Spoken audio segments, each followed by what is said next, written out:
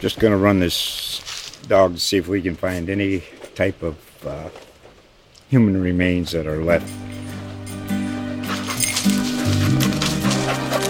Listen to Where Secrets Go to Die, The Disappearance of Derek Hennigan. From the Detroit Free Press, a new podcast set in the woods of Michigan's Upper Peninsula. Available on Apple, Spotify, Freep.com, or wherever you get your podcasts.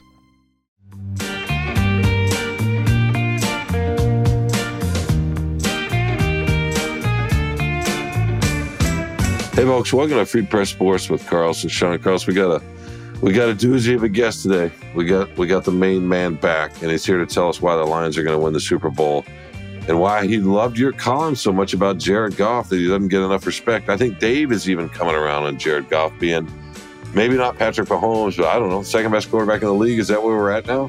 No, not even close. And, I got to be honest. I read the first 3 times Carlos wrote about Jared Goff being disrespected. I didn't read this last one. So, yeah, it's been no, look, I mean, Jared, he had a good season last year. Obviously, second half of the season, he, wasn't great early on. The Lions were 1-6 early on. And that was the defense. It wasn't, but he also had turnovers, and he stopped that in the second half of the year. And that's a big reason why the Lions, those final 10 games, went 8-2. And I guess, so the point being, if he plays like he did those final 10 games, the entirety of this season, the Lions are going to have a pretty good team this year. And he's had a good camp so far.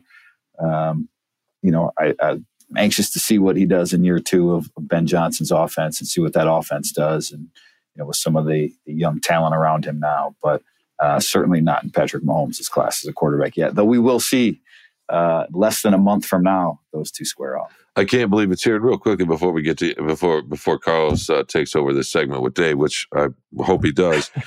After at the second half of the show, Carlos, we're going to talk about Big Ten expansion, the fact that Oregon and Washington and USC and UCLA are now part of the Big Ten, which is kind of weird and interesting and crazy, and who knows? But we'll get to that later. But yeah, let's get back to the Lions winning the Super Bowl and the parade coming. Oh, wow.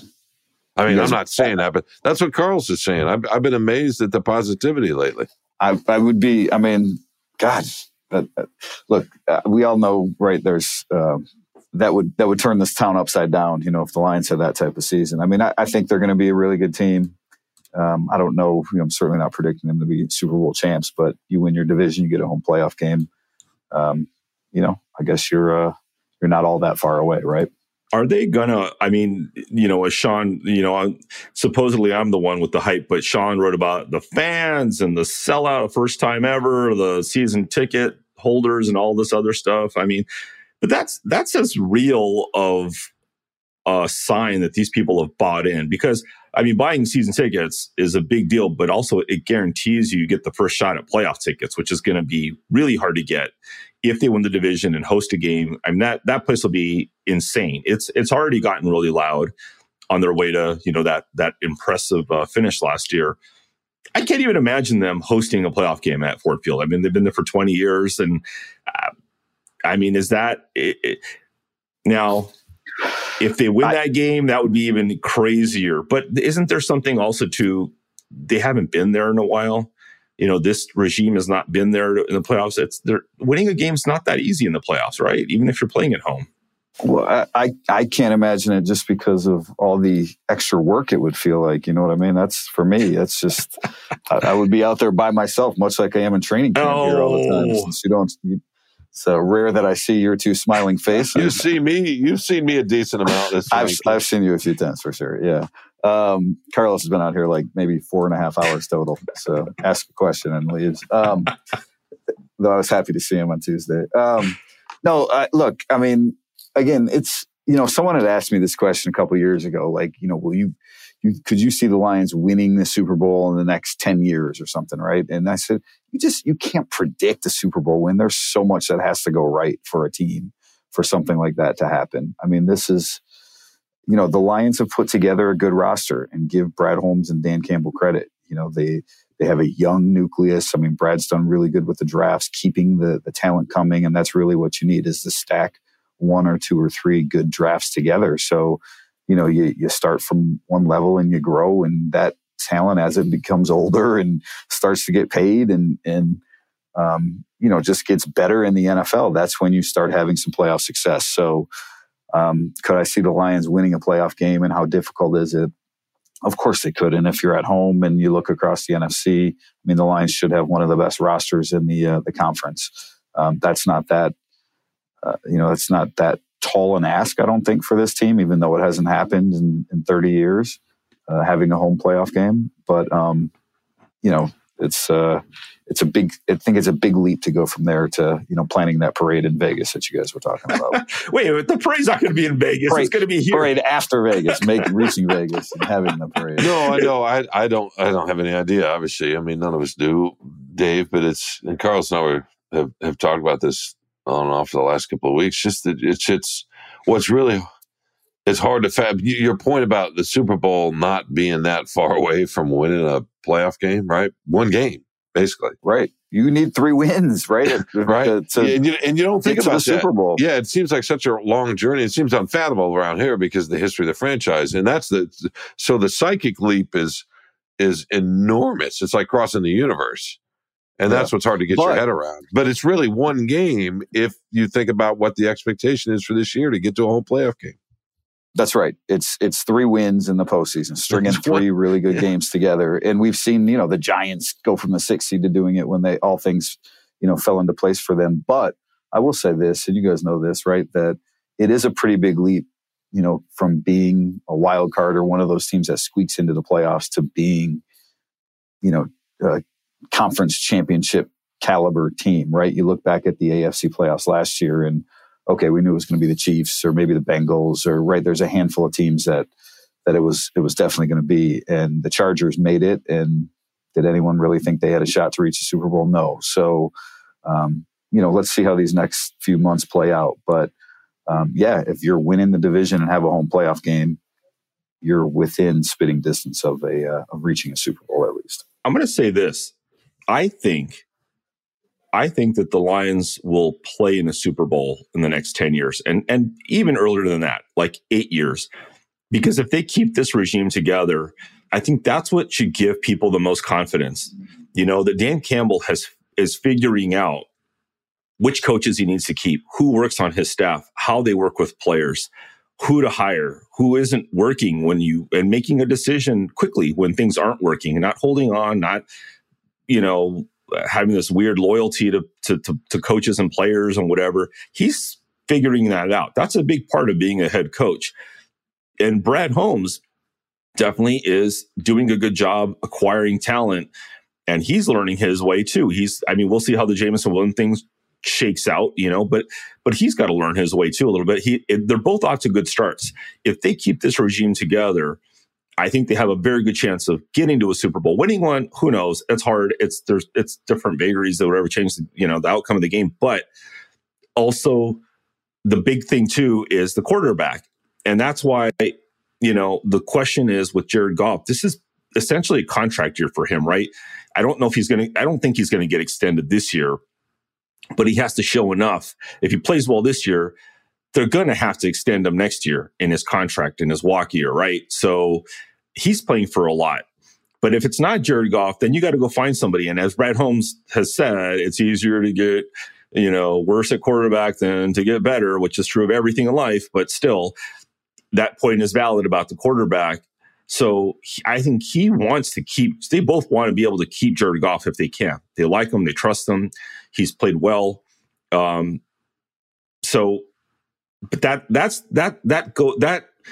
the quarterback position, I think, is going to determine a lot in the immediate future, the next few years, if they can get to a Super Bowl.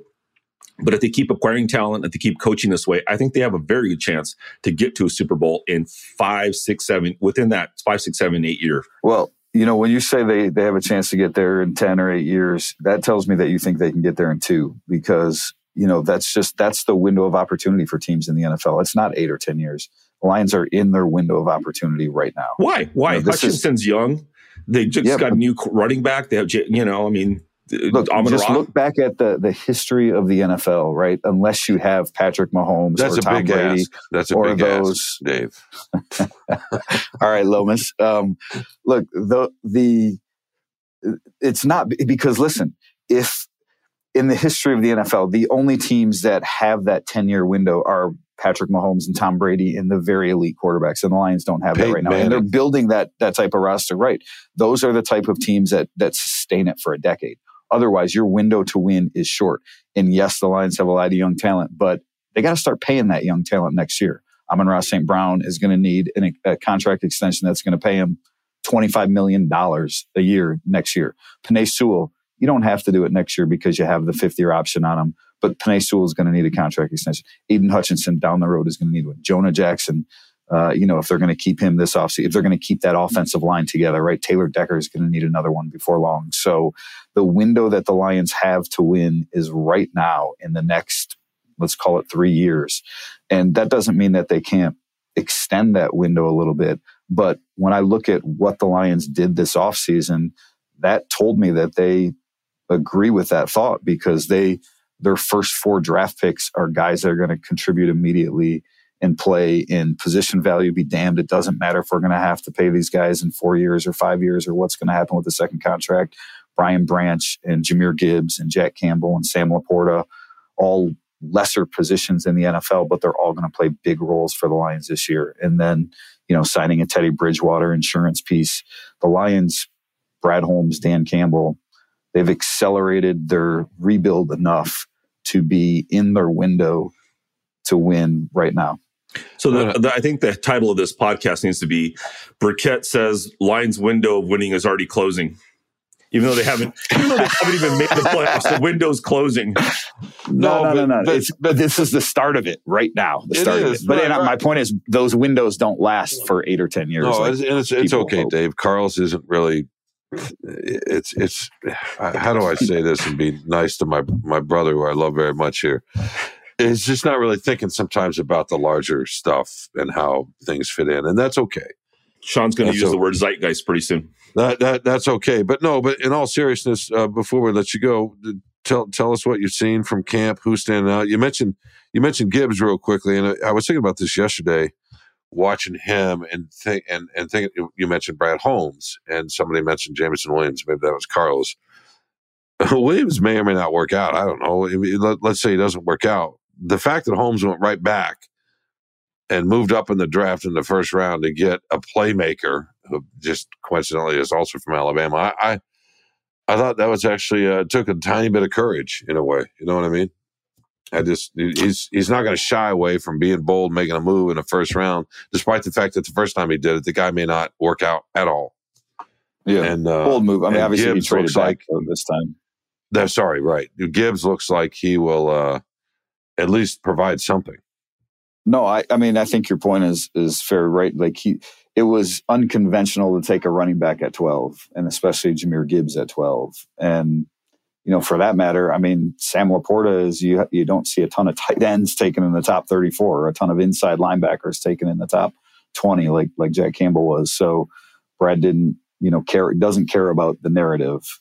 And, I mean, all those guys, look, this is part of, I guess, why, I don't doubt that the Lions windows last more than 1 year, and maybe it's a little bit longer than I'm giving them credit for, but because they have so much young talent right now, Gibbs is going to play a key role. Laporta looked pretty good in the joint practice Tuesday against the Giants. I mean, they've got, Aiden Hutchinson was one of 5 rookies who played last year on defense. And I don't know what Malcolm Rodriguez is going to become or, how big a role Josh Paschal will have. He'll be a rotational guy up front for sure. But, they have a couple anchors in Sewell and Hutchinson and who knows, maybe a Gibbs.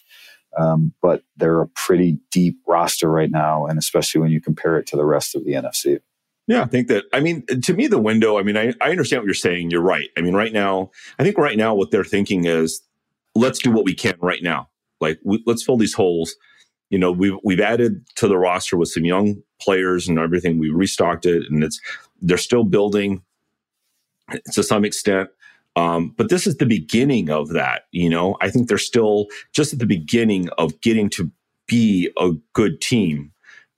So when you're just beginning that, I mean, depending on what happens to Goff, I mean, he's still, what is Goff? 28? I mean, he's still actually pretty young. It feels like he's been around forever, but he could easily have another 5-6 years in him where he's, close to his prime. Or, Hendon Hooker takes over, or Teddy Bridgewater takes over, whatever. I mean, there are a lot of possibilities here. And as we found out, with Swift and Jamal Williams, they were willing to just, hey, let's clean house. These guys are, contracts are expiring, whatever, and we can find somebody else. We can get a different free agent. We can always, there's always the draft, by the way, Dave. You can always draft people and have them come in and do well for you. So, I think that the signs are there, and I don't want to crown these guys as, Holmes Executive of the Year, Campbell Coach of the Year, whatever, but there's a lot of promise there. I think that's what should give people confidence that the ship is headed in the right direction from the executive leadership forward.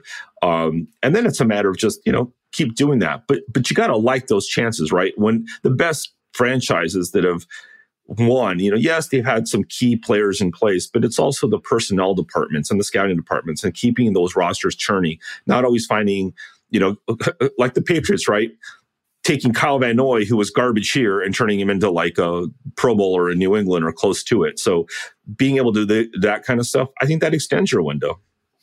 Yeah, no, Carlos, you're right. I mean, Goff he turns 29 this fall, so he's still young, right? I mean, Jim Caldwell used to say quarterbacks get better in their 7th, 8th, 9th, 10th, 11th, 12th years. 17th year for Stafford, I think, yeah.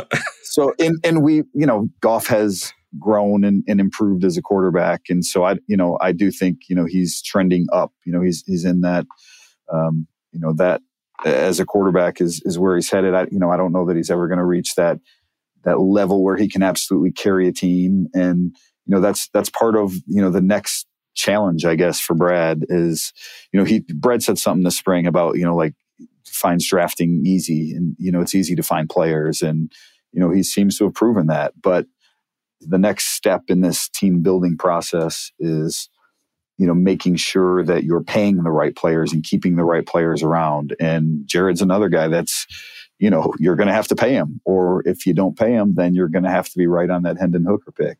So, I really like where the Lions are, where they've come from, the trajectory they're on.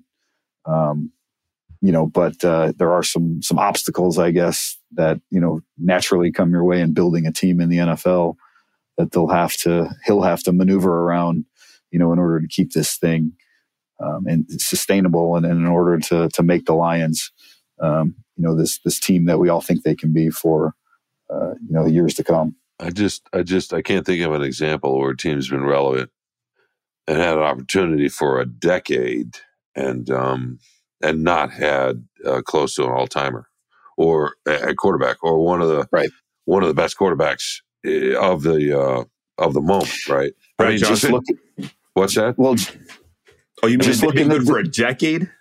Yeah, that's what we were talking about earlier. The window being and Dave is absolutely right. There's no example. The closest maybe are the Steelers, but Roethlisberger was awfully good, and that the defense was amazing.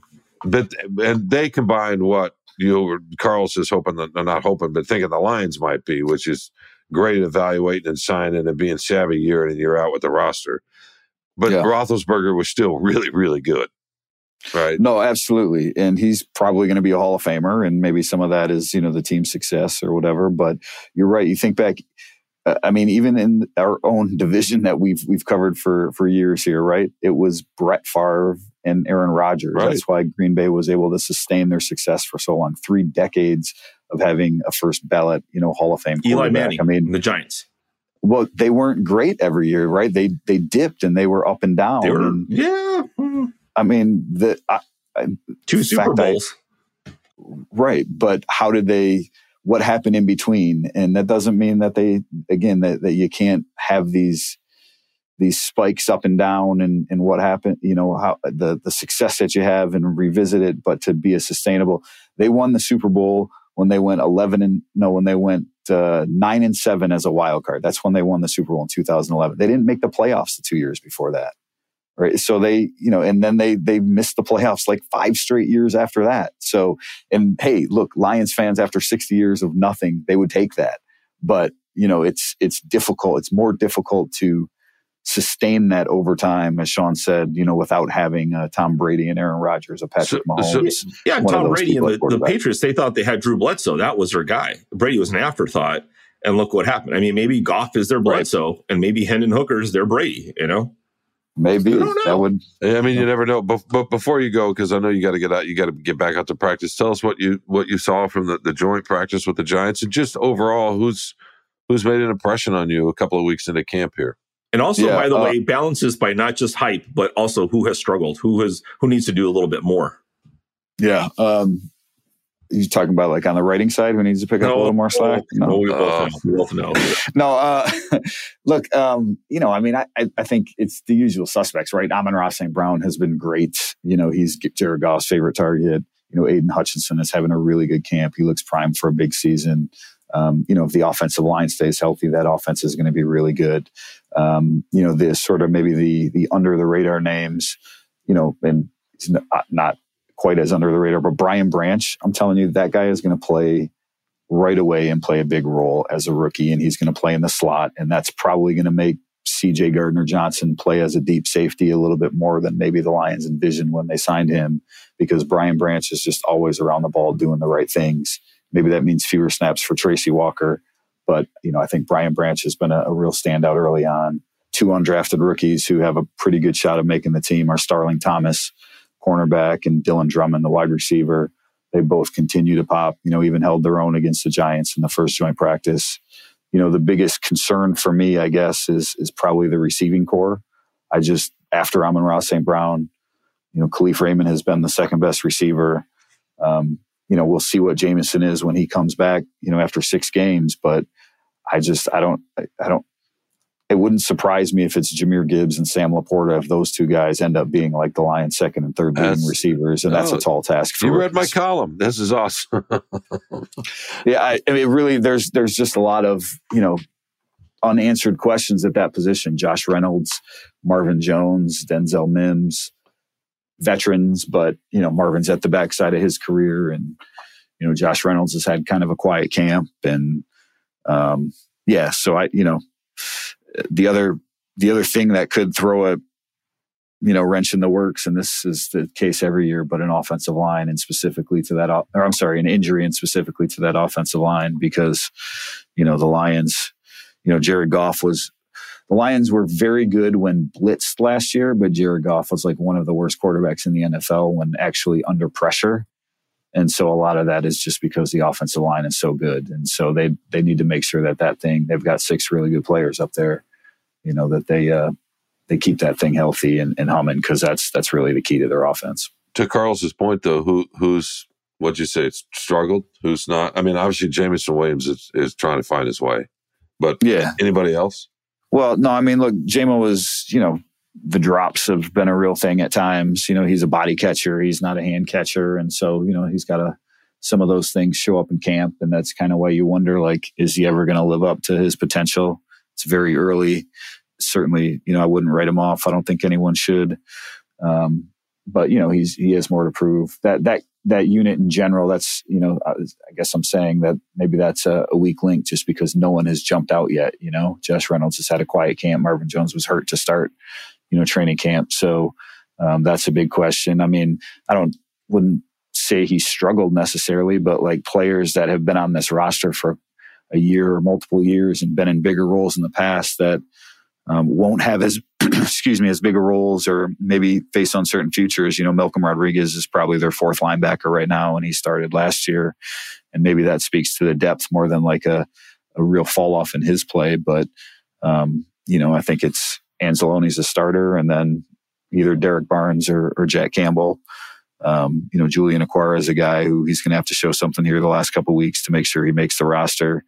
Hasn't struggled, same thing, but just doesn't pop like maybe you hope. So James Houston has been running with the 2s. And again, that speaks to the depth, right? Charles Harris is back, but maybe some people when last season ended looked at the Lions and all those rookies they had playing and said, wow, James Houston is going to be a starting pass rusher, and Malcolm Rodriguez is going to be a starting linebacker. And now they're going to be backups. And, again, I don't think that's a bad thing. I think that speaks to what, Brad and Dan have built here. Carlos, anything else before we let our fella go? No, I just, I appreciate his time. I think, and mostly I appreciate that he found earbuds with a microphone. So I thought he was going to show up 10 minutes late without earbuds and say, I'll give you 3 minutes and I got to go to practice. And how many stories have you already written? It's in the morning now, but 3 stories already? None today yet. But I did transcribe, Dan, before I hopped on here, because that way I can head right out to practice and nothing. He didn't say anything newsworthy. So Wednesday morning, quiet morning so far. By the way, one of my favorite things was Tuesday, the beginning of the joint practices with the Giants. One of the very few times I've been to Allen Park this year, Dave. Right. He was vibrating. I'm aware, believe me. Yeah, he was vibrating. I think he was going to break that podium. I mean, he was out of breath. It felt like he'd probably done like 100 up downs before he came in. He was most stoked, charged up I've ever seen him. No doubt. He was excited for joint practices. And I'll tell you what, though, guys, like watching that the first day of practice, like, and Dan said, somebody asked him today, like, do you coach energy in your team? And he said, no, that's just the type of players we have. But whether he coaches it or it rubs off or that's what they have, like, you could see it from the Lions players. Absolutely. They would make a play. You know, the offense makes a play. There's 15 defensive players on the field celebrating with them. And I maybe I wasn't following the Giants quite as close, but I didn't see that from the Giants. No, and so that's just sort of the, it's the vibe. That's the way they walk with their chest out now, right? Knowing that they're good. That's the energy that they have. A lot of that is due to Dan. A lot of that is due to those players. But it's interesting. Part of the reason why I buy into what the Lions. But it's also interesting that comes from Dan, but it also comes from Aaron Glenn. Offense isn't quite the same because Ben Johnson is not that. He's the most subdued guy there is. And you don't see that excitement quite from the offense as much as you see from the defense, which, maybe they're mirrors of their coach that way. And Dable is about as chill of a coach as you find. So watch the Giants are going to win the Super Bowl now. Watch.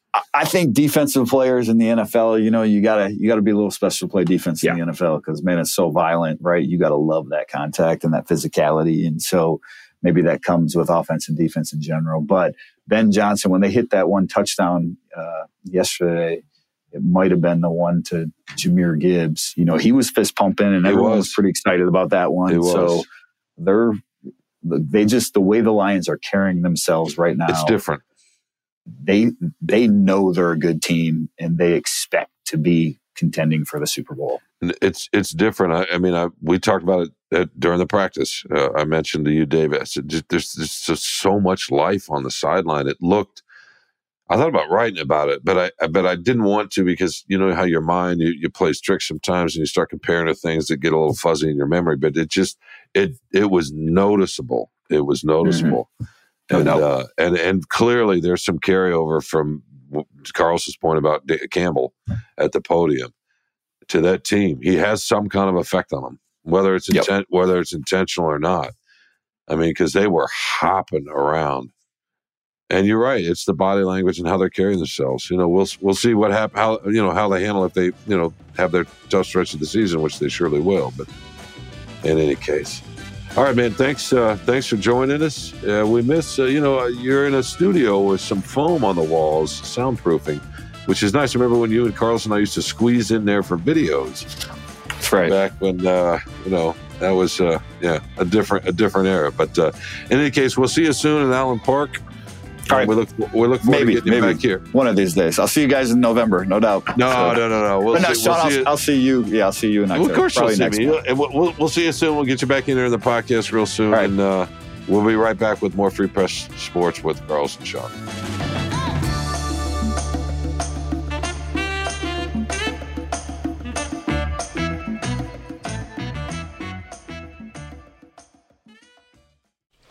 Just going to run this dog to see if we can find any type of human remains that are left. Listen to Where Secrets Go to Die, The Disappearance of Derek Hennigan. From the Detroit Free Press, a new podcast set in the woods of Michigan's Upper Peninsula. Available on Apple, Spotify, Freep.com, or wherever you get your podcasts. Welcome back to Free Press Sports with Carlos and Sean. That was It was a great conversation as always, Carlos. You were wrong. I hate to be the one to point that out, but Dave just makes a lot of great points. I think he made great points that totally submarine what you were talking about. I mean, he's always just on point. He's always on my side, Sean. You know that. I mean, he pretends to like you more, but he knows I'm right. So at least the listener can decide.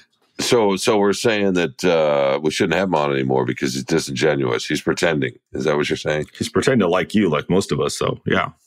If you're that insecure about how much you need to be liked, sure, we can. No. I'm just saying, it's amazing to me. You think he's not authentic, but after that performance that he just put on. By the way, do you really think the Lions are going to win the Super Bowl? Of course, why not? Actually, you know what? It was funny. I was looking up these the stats or betting things, whatever it was, and they were like, I don't know where they are, like 7th or 8th. Best, like they have the best odds to win the Super Bowl, which of course the odds are really, it doesn't really mean that they have statistically that great a chance. It's just the betting. It's just how many people are drinking the Kool-Aid and betting on that team. Yes, it has something to do with performance and expectation, but it's mostly to reduce the risk for the sports books is what a lot of that comes out to. I think especially in the Lions case where they haven't really even been to the playoffs. So, but could happen. What do you think? You already have your Super Bowl party ready to go, right? Yeah, no. I don't know. It's like we were talking about in the last segment. They're not only are they going to get to the Super Bowl, they're going to win it, and we're not going to know what to do with ourselves. No, I don't know if I said that or not. I can't remember. We got so wrapped up there. Oh, okay. But speaking of odds, and speaking of hype, Michigan comes in ranked number 2. And as we said at the top of the show, we're going to talk about the Big Ten and the Big Ten expansion and why some of these formerly Pac-12 teams want to be part of the Big Ten. And it's because of schools like Michigan and, of course, Ohio State, to some degree, Penn State, and just the interest in this part of the country. College football just plays differently here. And I was thinking about this the other day, Carlos, because I was at Schembechler Hall, and the players there, J.J. McCarthy spoke, that they all have one goal, and that's to get back to the playoff and win it. And I know this doesn't have, we'll get to the expansion here in a second, but I wanted your thoughts real quick on where they're ranked. Is number 2 justified to you? Is it, as Blake Corum said, title or bust this year, national title or bust? And by the way, I was at Schembechler thinking, I can't remember the last time Michigan had this kind of expectation, and they feel like an afterthought because the Lions are going to win the Super Bowl. And it's not to Michigan fans who are Lions fans. No, for sure. And they're all over the country, and there are plenty of them here probably, although probably not too many Michigan fans that are here that are also Lions fans, but they're certainly spread around the country. But it's interesting. You don't often see a Michigan team this good, at least at this point. Maybe it'll change once the game's played, but I'm just curious what your thoughts are. Oh no, I think Michigan's been right there. You know, the CFP, right? Last year and the year before that, and the Big Ten titles are going to go for they've never won 3 straight Big Ten titles in a row, so they're doing that. I mean, they're humming. They've been, kicking or punching Ohio State in the kisser. I mean, they're going on all cylinders, but this doesn't come out of nowhere. I mean, this has been going on for the last 2 years. Now they're entering their 3rd. And I think, as you wrote that love letter, J.J. McCarthy, pointing out what most people did not understand is that quarterbacks need to use their arm to win games. Very does Jim Harbaugh understand that, or is he going to wait until the end of the year to let? Yeah, when he reaches the column, he'll understand that probably. But yeah, let JJ be JJ, right? I mean, from what we saw, he should if he takes the restrictor plate off a little bit, right? You're right. He needs to be able to let him throw downfield more. But yeah, I mean, I think people are really excited. And I mean, Lions, hey, all the hype, all the whatever. Let's see if they actually win the division. It's not exactly, I don't think it's going to be quite the cakewalk people think. No, you still have the Vikings. No, of course not. As Jared Goff pointed out, your guy. My guy, yeah. who you don't think gets enough respect, as we talked about in the first segment of this just warm and beautiful show. I think I think. Oh God! Now you're confusing me here, Carlos. But the point is, McCarthy needs to throw a little bit more, and I think that's the emphasis in training camp, as you talked about the other day, right? So they've been working on the pass game a lot more, because against the best defenses, you have to be able to throw the ball. You just do. Well, I mean, do you think? I mean, at number 2, just behind Georgia, I mean, do you think that's too low? I mean, where should they be? I mean, it makes sense to me. I mean, 1, 2, 3, 4. I mean, come on, it's you're just splitting hairs at that point. But I mean, I think, let me put it this way: I think people would be more surprised if Michigan didn't get to the college football final, at least, than they would if they didn't get there at all. Or they would be more surprised, probably, that Michigan, they'd be less surprised for Michigan winning the national title, less surprised than if the Lions got to the if the Lions, I guess they'd be less surprised if the Lions didn't win a playoff game, because they haven't won one yet, and that's still a little bit of a hurdle. But I'm sure the Free Press loves to do their books. You're probably already writing the preface or whatever to our Free Press. Wolverines 2023 college football champs. It's already written. It's already written. I mean, I haven't written it, but it's baked into the system. Yeah, you're. I mean, what do you think? I mean, is it? I mean, Blake Corum, national title or bust. Come on, if they get there, if they get to the championship game, yes, of course you want to win it. But just getting into that tournament, even though it's going to expand, just getting in that tournament says a lot about you're in the elite class, and getting into the semis or the final, says even more about you. Michigan fans have to be happy. I mean, it's so hard to win the national championship. When TCU kind of comes out of nowhere, sort of, and gets there, a lot of different things can happen at that point in the season. Guys who aren't playing and, whatever, don't want to hurt their NFL stock, this and that. Not too many of those when you get to that level, I think, but still there's some injuries, other vagaries, opponents, unfamiliar opponents, all these different things when you get to that level and that part of the season, a long season at that point for these guys. So I think you'll be happy. If you're a Michigan fan, get us to the CFP. We're going to write that check. It's just amazing how much it's changed psychologically the last couple of years, and the way they're thinking about it. I mean, they beat Ohio State twice. Oh, yes. And the win on the road. The win on the road was really crushing. It was really something. And I think that's definitely changed things. And the expectations, there've always been expectations, but the way they feel, I think, for a lot of Michigan fans are different, and that's fun for them, and it's fun for us in a way. But look, enough about Michigan. We're talking about Michigan all fall. The bigger story here, at least nationally, and maybe even locally, is the Big Ten expansion. Our colleague and pal Graham Couch up at the Atlantic State Journal wrote the other day that the Big Ten is basically just a bully. Yeah, and picking off the biggest brand names out of the Pac-12. We've seen other national writers talk about it's just based on greed and incompetent conference commissioners.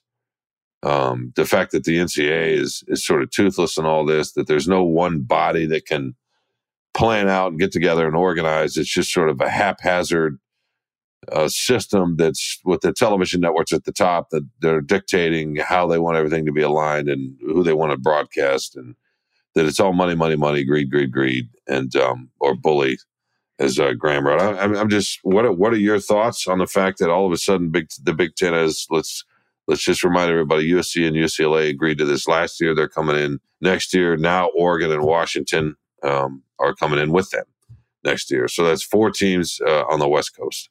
Yeah, I mean, Graham wrote a really good column, very interesting. He gets into the money, and that is what this is all about.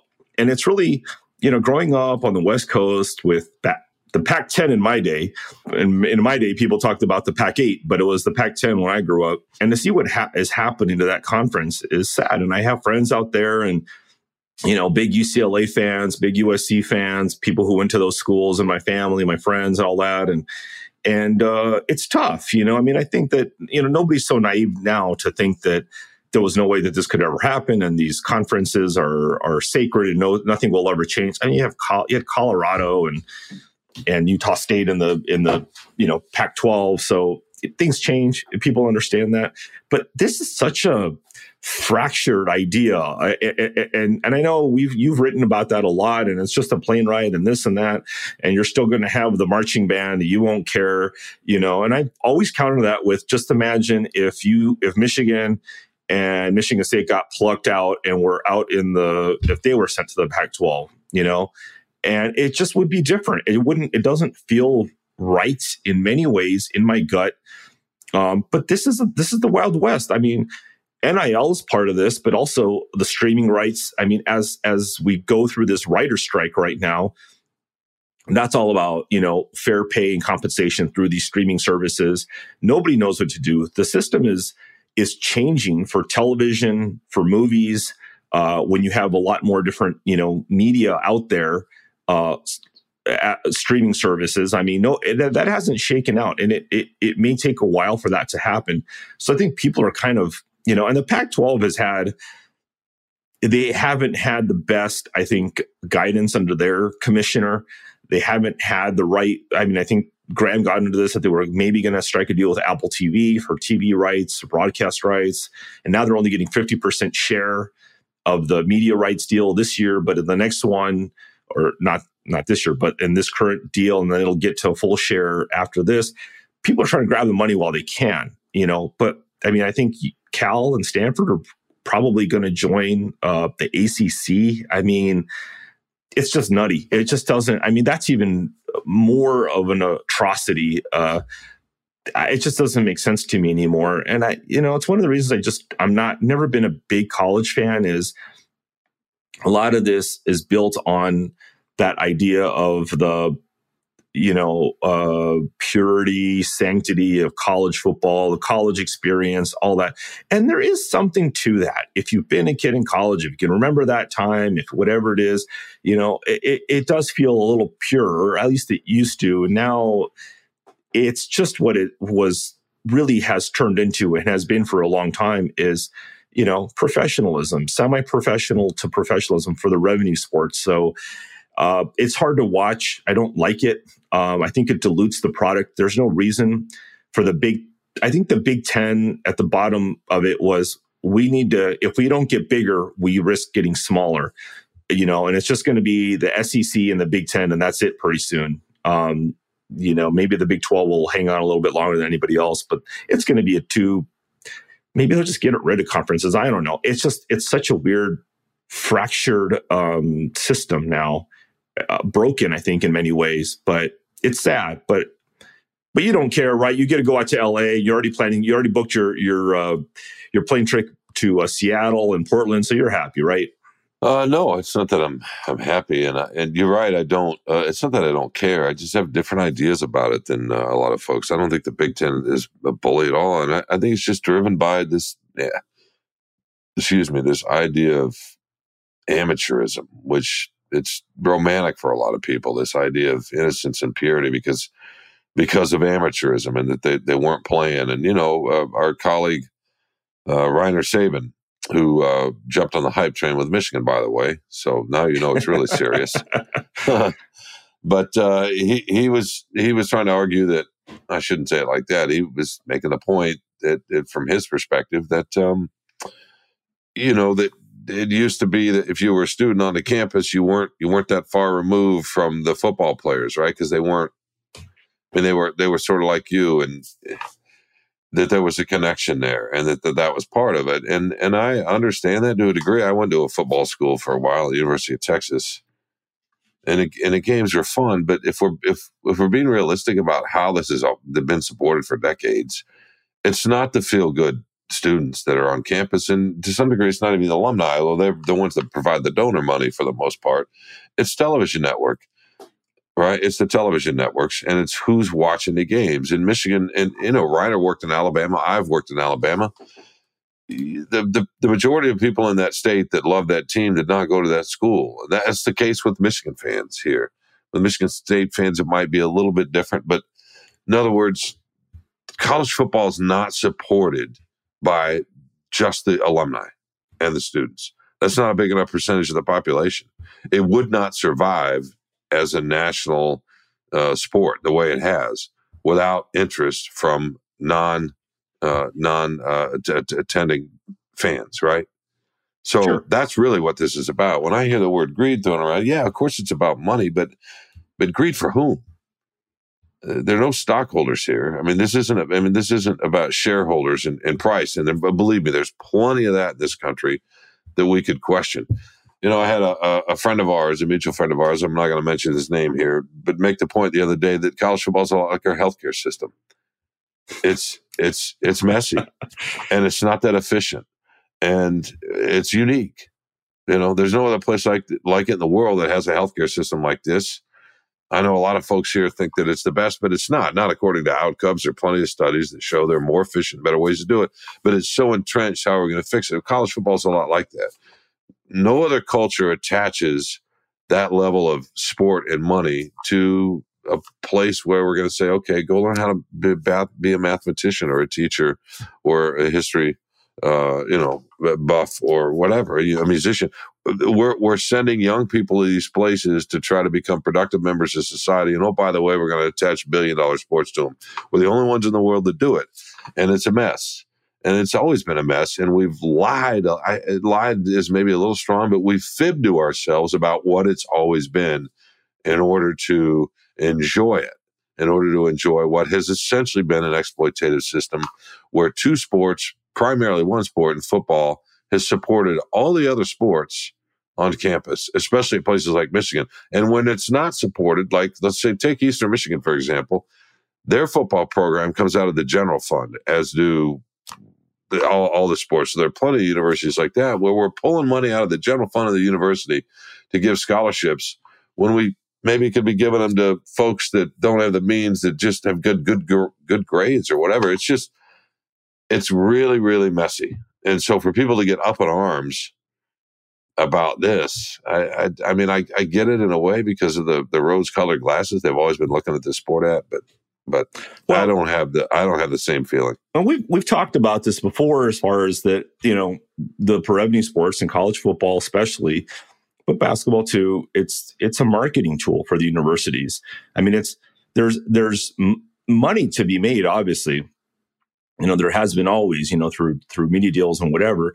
But even if you're not a big marketing, glory program, if you're a mid-major like Eastern Michigan, it's part of that whole, like, hey, this is how we get students in here. We give them something more. We give them a sense of,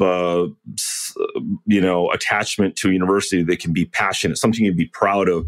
We talked about this before with the Doug Flutie effect at Boston College, where, when he played for them in that big pass and it was exciting, their applications like tripled or whatever. So that leads to, more enrollment, more contributions, higher tuition, all that. Keep that system strong, keep the enrollment going, so it's all part of a marketing tool. And that's why, maybe we've lied. We've believed the lie for so long that the universities are really good at promoting that, hey, this is all rah, and Sundays or Saturdays in the fall on campus and cheerleaders and all this other stuff. They've had a focused goal of trying to promote that. They've been largely successful. And when you go to the games, and sports are emotional, you don't think about, maybe this is part of a big system of greed or whatever. You're just there to root for your school. And it's dyed in the wool, whether you went to Michigan or not. And it's the same with a lot of big, blue blood programs. You grow up in an area, you just grow up either with an attachment from a family member or friend or whatever it is, or regional, and that's your team, and you cannot shake it. It's just in your blood. You cannot forsake the college team that either you went to or grew up rooting for, or your family did. So, there's just no way to take the rose-colored glasses off at this point. We're so far down the rabbit hole with this.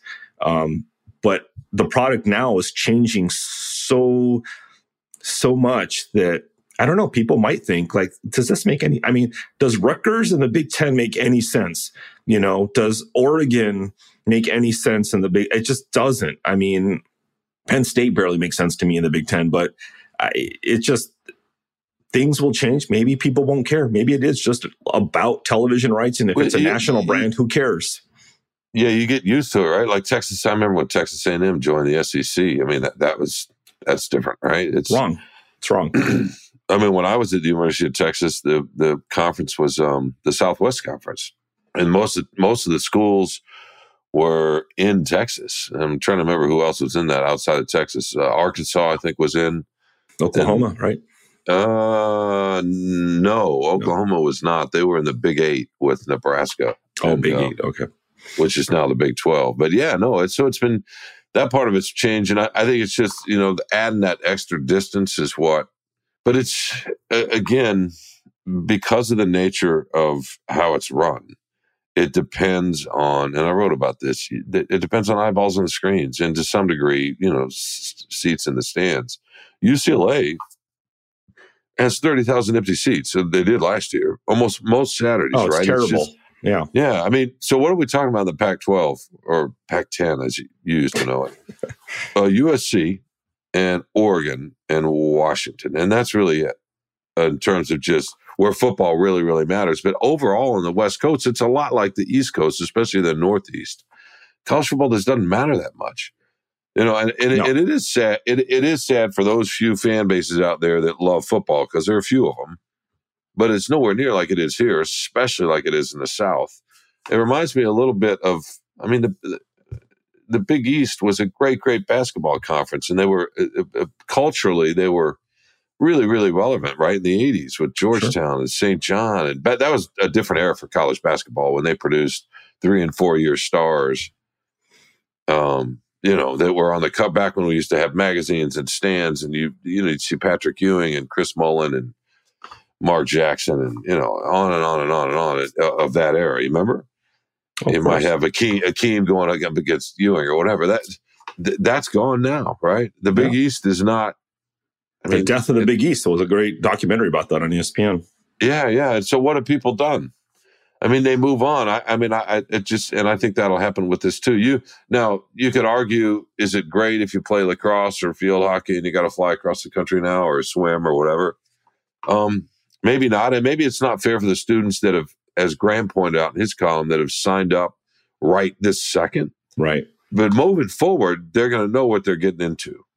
So maybe there are a couple of years here for students that are on and I understand that. And, you have some empathy for that. But I would have bet a lot of them are excited too, Carlos. It's fun to try something new. You're young, to go see different places. Also, remind yourself, at most of these places where football is the supporter of just about everything else, just how really unfair that's been. And I don't want to make this, I want to go down too far this rabbit hole, but I was talking about this with a colleague not recently. Football, majority at the highest level, and basketball, the percentage of black versus white athletes earning the money of those athletic departments, then turn around and support and all these other Olympic style sports on these campuses that are 95% white. That's, we don't talk about that much. These folks, and by the way, they're playing the most violent game we have, and up until a couple of years ago, weren't getting paid for it in $1 billion business. You can say they had scholarships, and that's fine, they did, but that's nowhere near. So it's just, there's always, to me, there's been some uneasiness in these arrangements that we just gloss over and don't look at. You know what I mean? Oh, yeah. That you go to a campus and you got this kid over here playing this game, bringing in this kind of money, helping support this kid over here, and the social aspects of that, the demographics they're not pretty sometimes.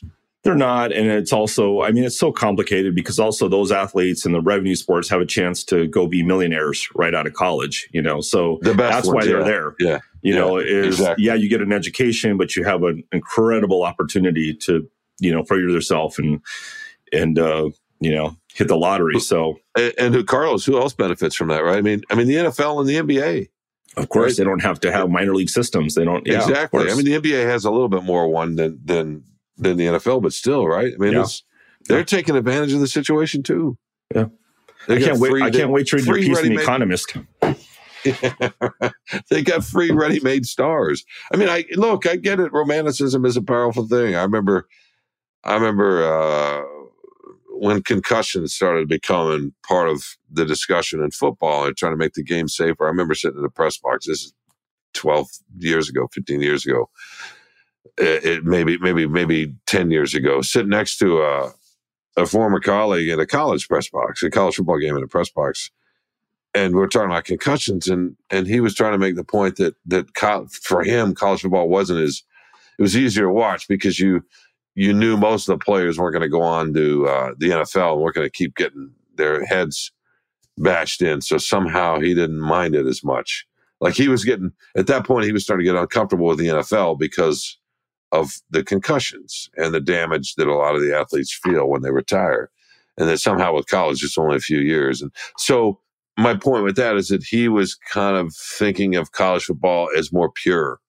And that's right. There's so many different ways we just attach this idea of innocence to these youngsters. And it's got to do with amateurism. And I think that's why some people are upset.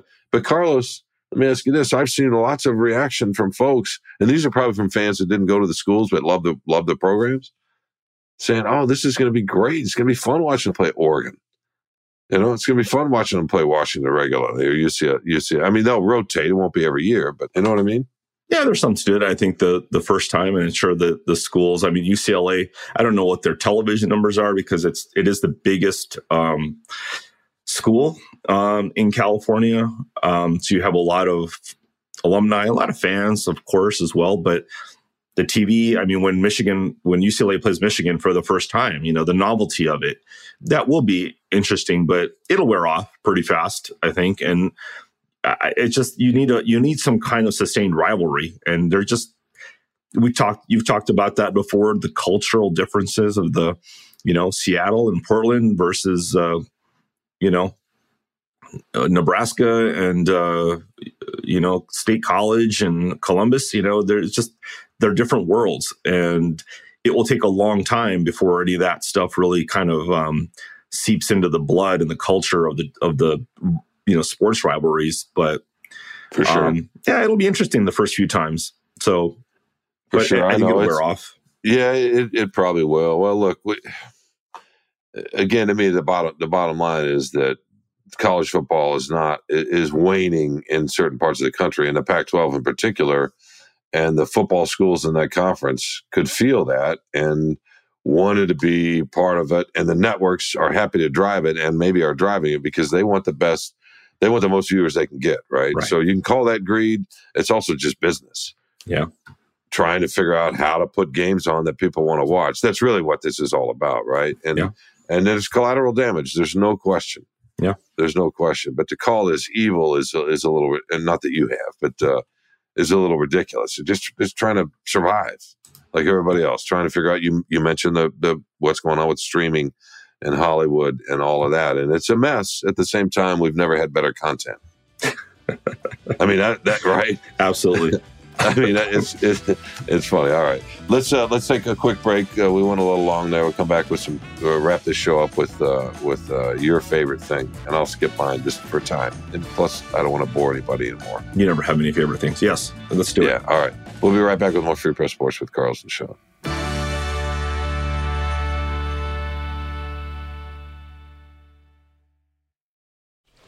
Just going to run this dog to see if we can find any type of human remains that are left.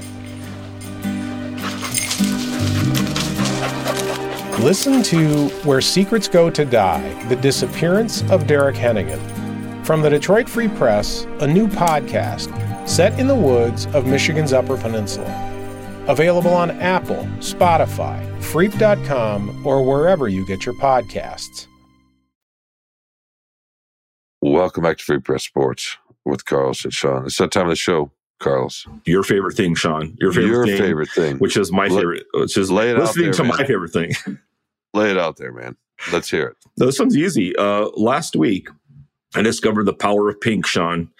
No, not the Barbie movie, though I watched that too, and it was excellent.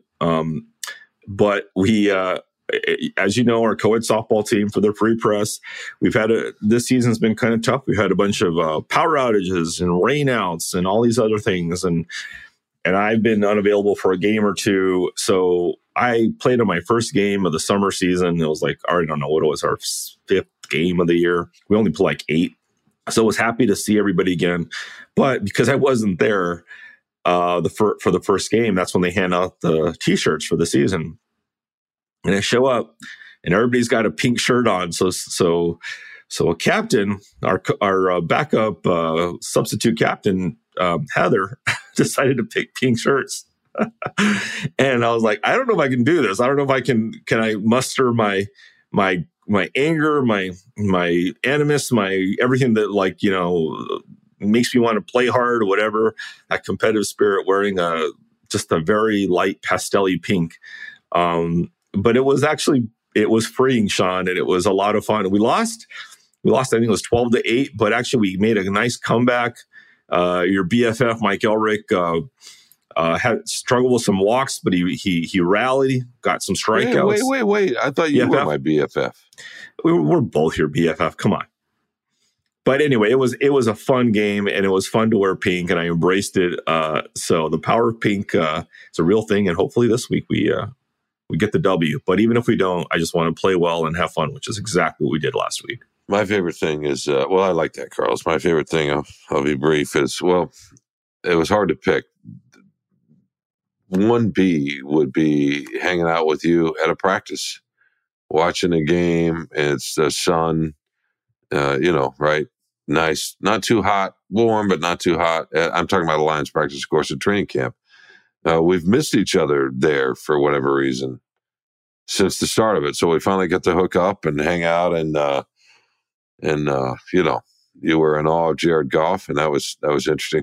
If you're like you mentioned at the top of the show, or close to the top of the show, he doesn't get his flowers.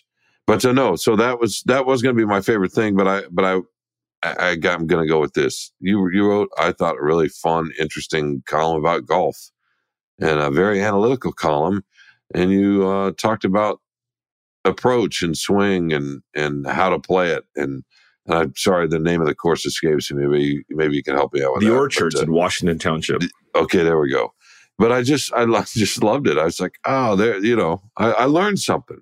I learned something, and that's what I enjoyed the most. And that was cool. I've been privately and even publicly, to some degree, pleading with you to lay that knowledge out there, and you did. And so that was definitely my favorite thing. It's funny because when I was writing all that stuff about the variety of shots and this and that, I was like, oh man, I feel like Sean Windsor when I'm writing this. I need to delete this right now. And I was like, no, I can't let him get into my head. Some of the people want to read this. It's a little nerdy, whatever. I'll leave it in. But if I ever write, what do you like to write? Fluid hips or whatever you like to write in basketball and all that, and soft hands and a great handle and this. If I ever do that, Sean, just I deserve to be sanctioned or chastised by our editor. No, but thank you. I think that would be great. I think that would be great. All right, let's thank the people we need to thank, starting with Robin Chan, who's been patiently listening to this for what probably to him seems like hours. You know what I mean? Never says a word, never complains, just makes he does. Makes this show as good as it can be. So we definitely want to thank him, the producer and the main cog on all this, Robin Chan. Who else? Kirkland Crawford, the sports editor. Anjanette Delgado, the editor. No, right? Yeah, I don't know. They change the titles all the time. She's executive editor, I think. Executive editor, right? And then who else do we need to thank? Who do you think? Nicole Avery Nichols, our main editor. She's going to get in trouble. Yeah. This is why we're going to get canceled. She's not the executive editor. She's the editor. She's the editor, which makes no sense. You think executives hire, but it's perfect journalism. Yeah, no. Editor of the Free Press. Yeah, right.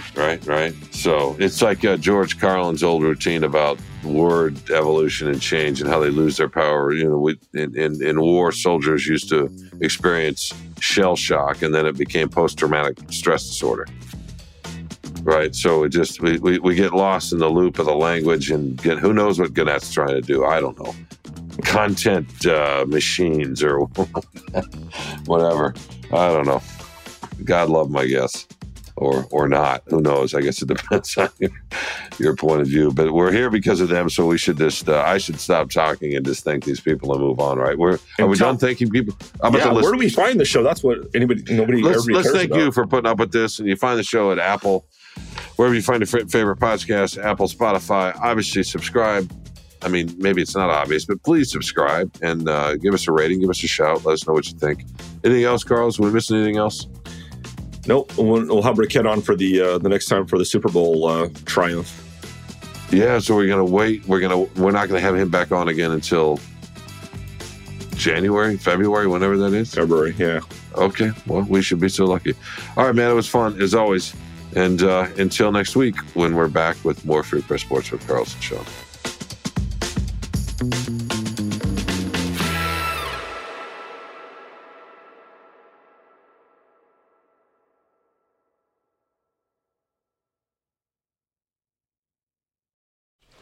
Just going to run this dog to see if we can find any type of human remains that are left. Listen to Where Secrets Go to Die, The Disappearance of Derek Hennigan. From the Detroit Free Press, a new podcast set in the woods of Michigan's Upper Peninsula. Available on Apple, Spotify, Freep.com, or wherever you get your podcasts.